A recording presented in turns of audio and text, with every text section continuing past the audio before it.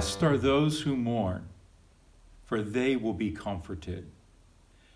One of the things that we said on Sunday is that the Beatitudes are the DNA of the Sermon on the Mount. And Jesus personifies the Beatitudes. That word beatitude means to have supreme bliss. It's the further extent of experiencing blessing and delight, being in such a privileged and wonderful place. And yet when we look at the Beatitudes, there is from a human level this conflict between what is blessed and the promise that is given. And that's no more apparent than in this one. Blessed are those who mourn, for they will be comforted. None of us like to mourn.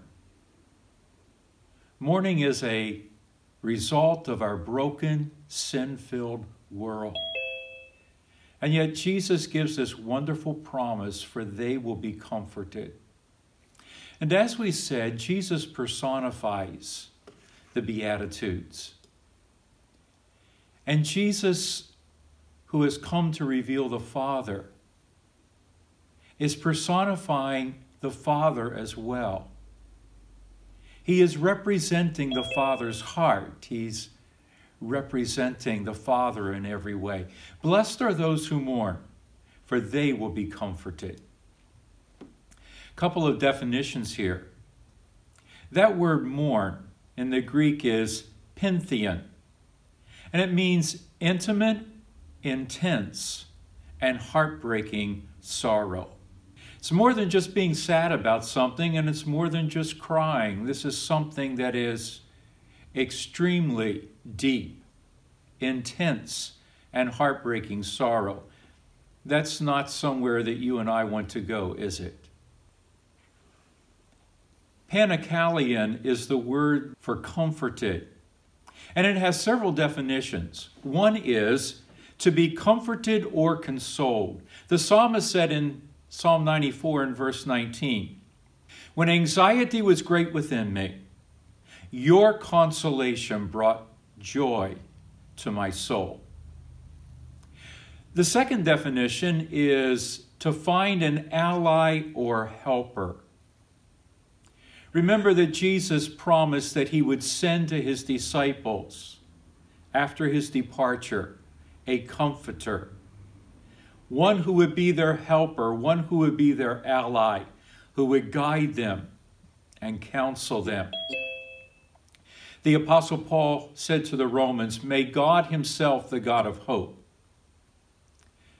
fill you with all joy and peace as you trust in him, so that you overflow with hope by the power of the Holy Spirit," our ally. And then the third meaning is to exhort or to encourage. And the Apostle Paul wrote to the Thessalonians and prayed that they would be encouraged by the God who gives eternal encouragement.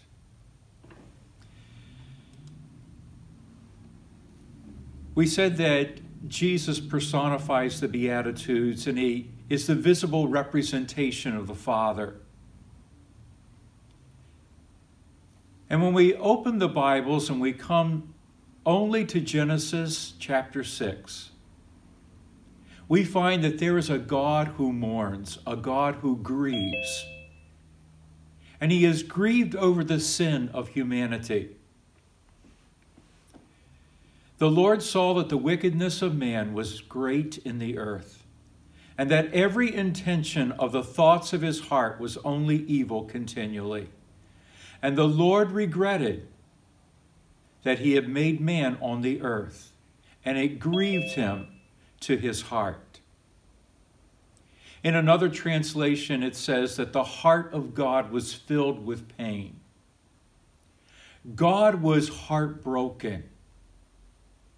God was filled with pain over the wickedness and the sin of humanity. So again, remembering that Jesus is the visible representation of God, and If you have seen me, Jesus said, you've seen the Father. And by the same token, the Father could say, if you see the Son, he has fully represented me. We are told a couple of times that Jesus cried in the Gospels. We read in Hebrews that he cried often during his time here on earth. But one of those occasions is when Jesus came into Jerusalem in his triumphal entry. And at the top of the Mount of Olives, he paused. The crowds around him were exuberant, enthusiastic, and filled with acclamation.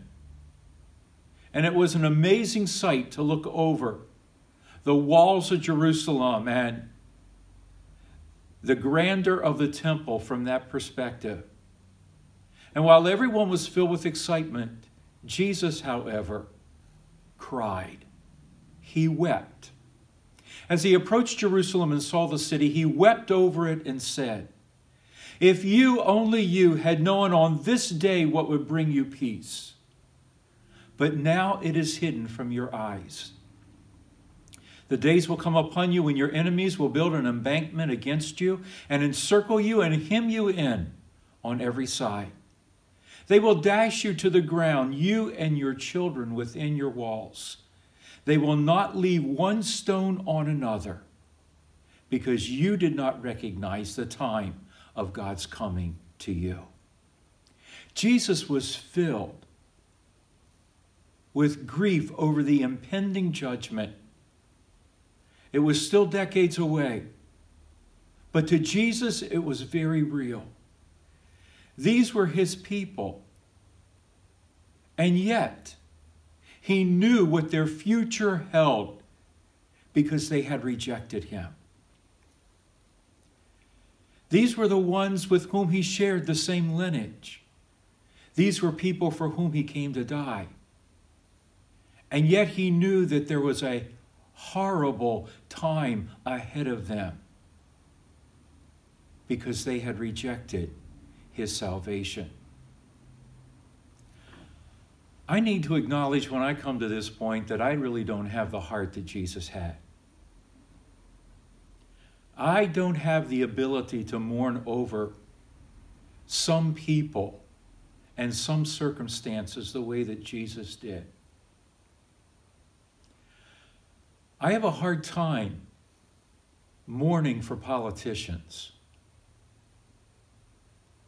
I found myself so often throughout the time that President Trump was in office being angry because of the divisiveness and the way that he would deride people and say derogatory things. And nothing upsets me more than division. Unity is the ultimate perspective or the ultimate characteristic of the Trinity. I pray that they will be one as we are one. I was angry. My heart hurt. It was hard for me to pray for him. It's hard for me to pray for those in the incoming administration, knowing what they stand for and the policies that they represent and will promote. I was reading the words of Psalm 106 Sunday morning before Sunday school, and there the psalmist speaks how they offered their sons and their daughters to the idols and shed their innocent blood in the land. And that is what we have done for decades in the United States.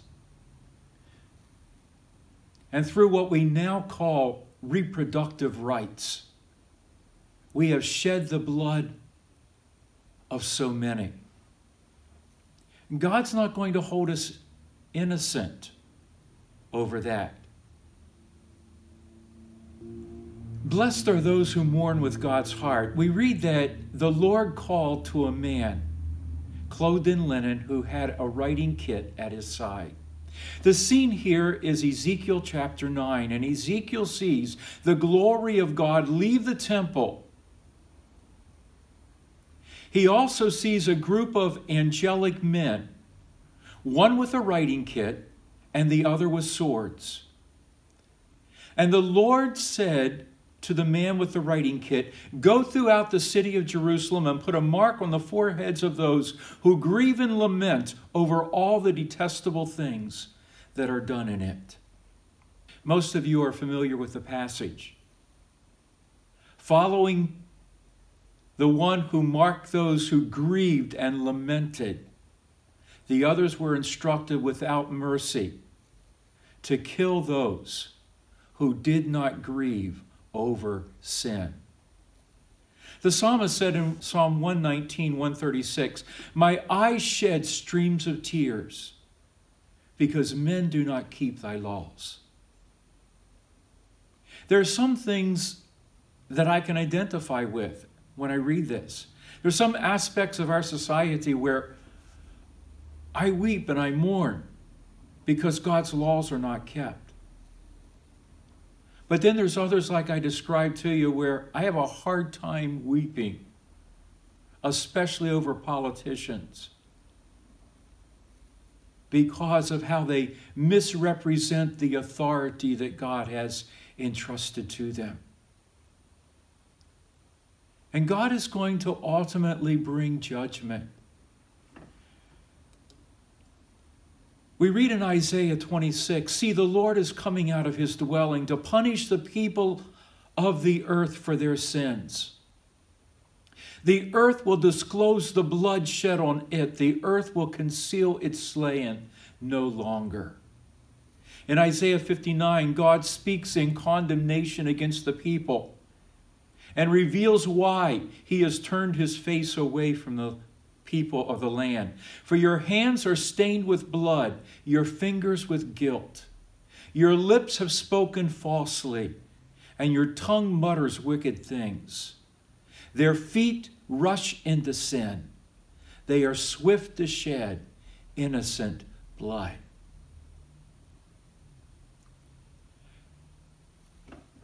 If Genesis is any indication, and Jesus is any indication, then God is weeping over things that go on in our land.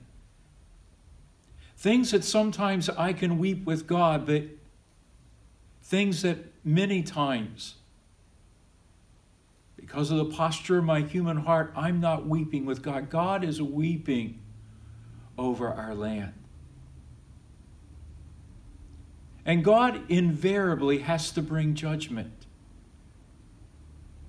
We've often remembered what Billy Graham said: if God does not judge America for her sin, then he will have to apologize to Sodom and Gomorrah.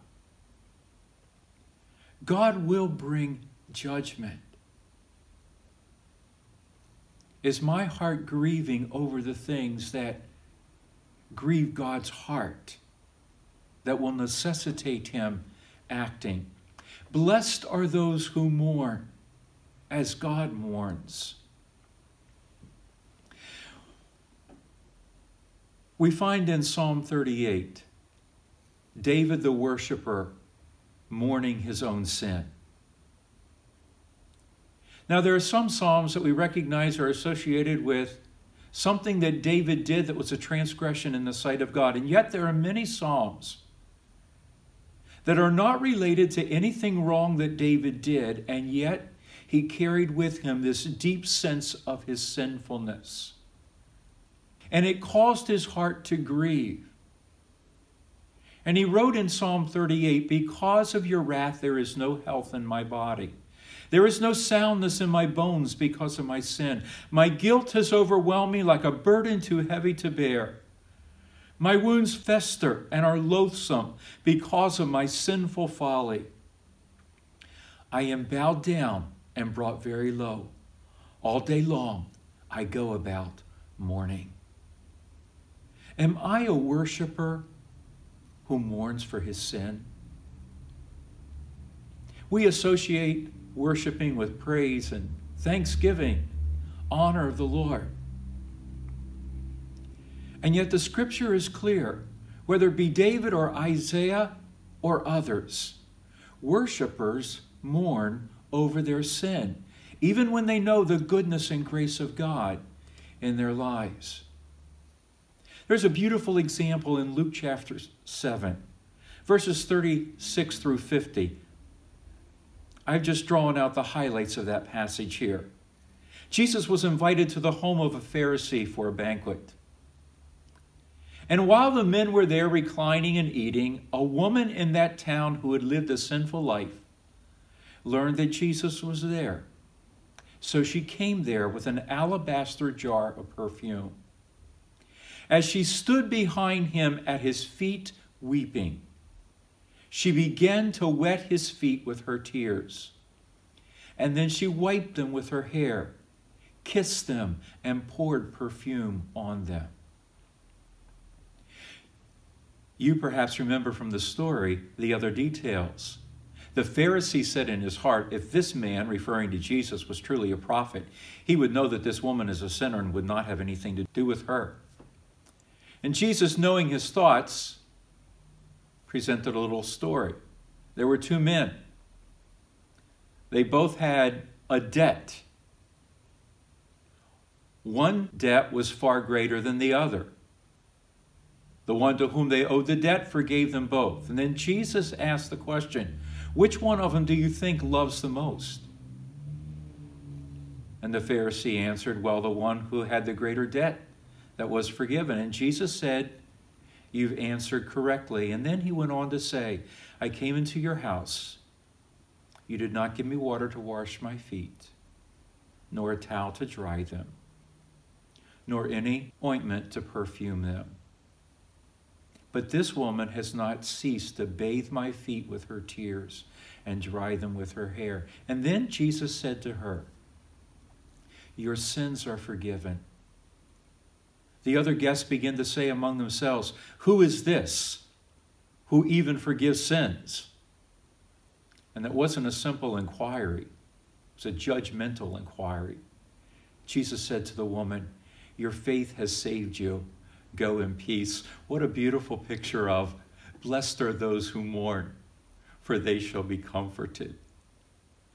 And you and I might say to someone, your faith has saved you, go in peace. But when the Prince of Peace and the Savior of the world speaks it, those words have much greater weight.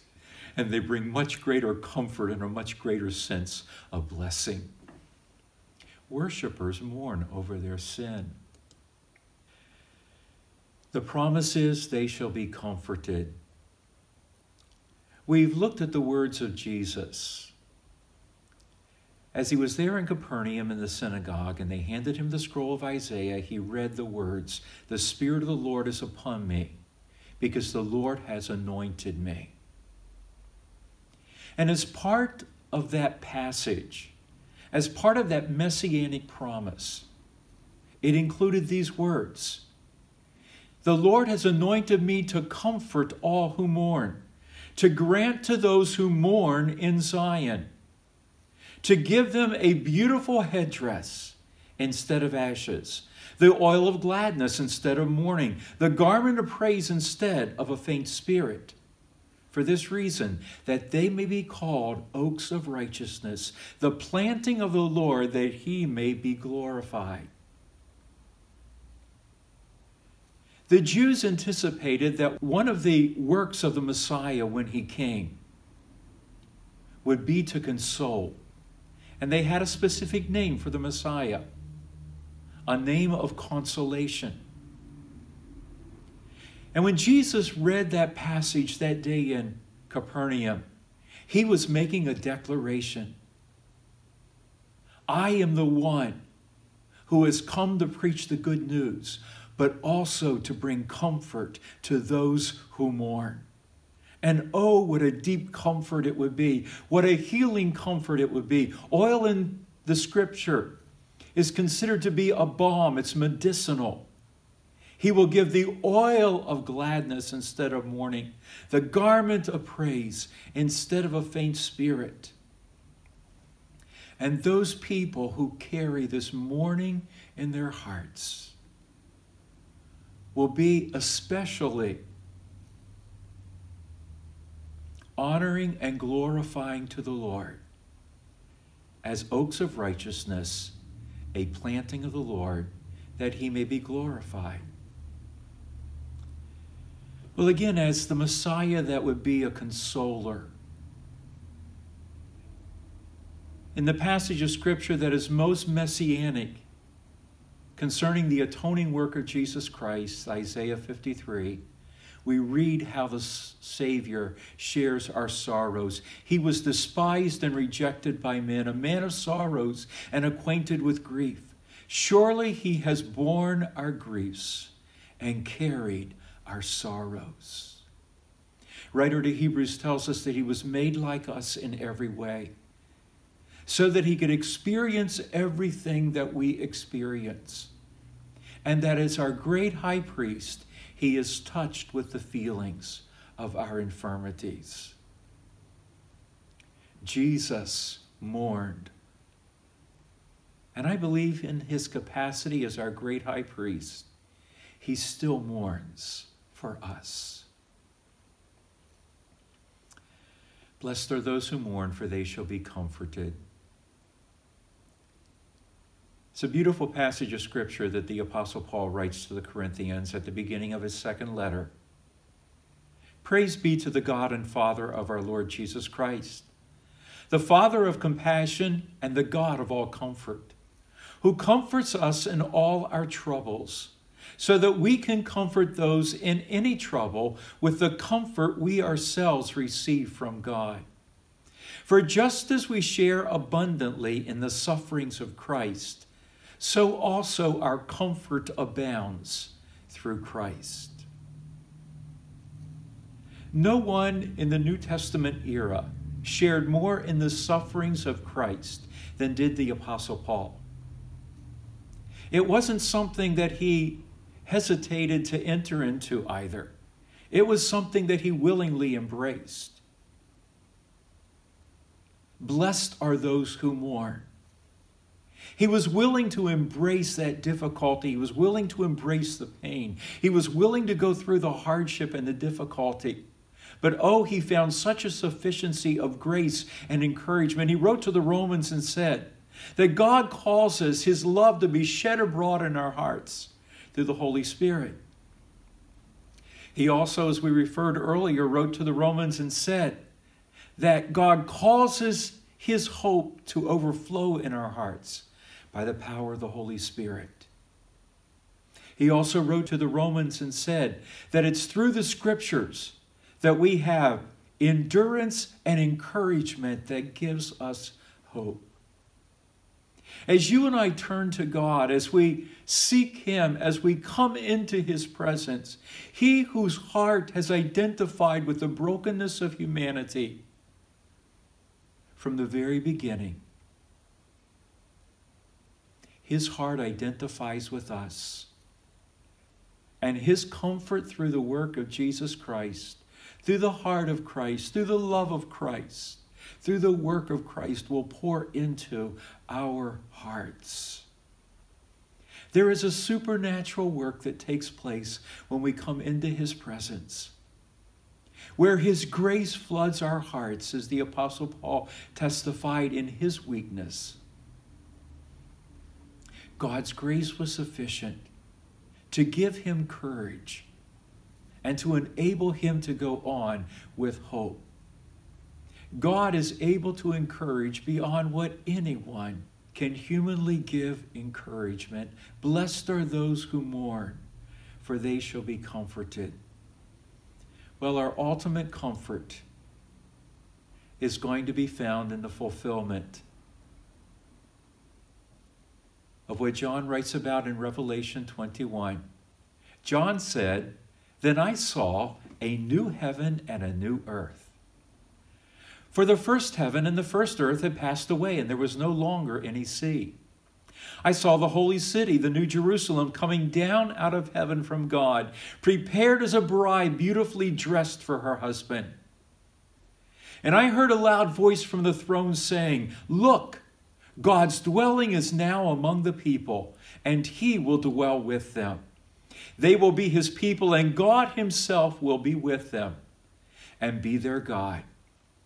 He will wipe away every tear from their eyes. There will be no more death, or mourning, or crying, or pain, for the old order of things has passed away. We have a blessed hope of the return of Jesus Christ. This is the ultimate fulfillment of that blessed hope. While we are here in this old order, where sin is the curse of our lives and the curse of the land, where we live with the brokenness of the human race, we will mourn. But there is comfort for today from the God of all comfort. And one day the old order of things will be done away with. No more sin, no more broken earth. No more tainted environment. No injustice, no pride and arrogance. No human willfulness, nothing that is the source of human ill, of sin, of judgment. The old order will be gone. Every tear will be wiped away, and everything will be restored to a place of supreme bliss. The ultimate fulfillment of blessed are those who mourn, for they shall be comforted. Hallelujah. And so while you and I are here, God's heart mourns with us. Our Savior mourns with us. I pray that he would give me his heart so that I would have his mourning and I would feel the depth of his pain and concern. I pray that he would give me his heart. I pray that he would give me his grace. I pray that he would give you his encouragement. I pray that as you mourn, you would feel his overflowing comfort into your hearts. And then one day, we will experience the full meaning of beatitude, supreme bliss, as we are in his presence and everything is right for all of eternity. Hallelujah.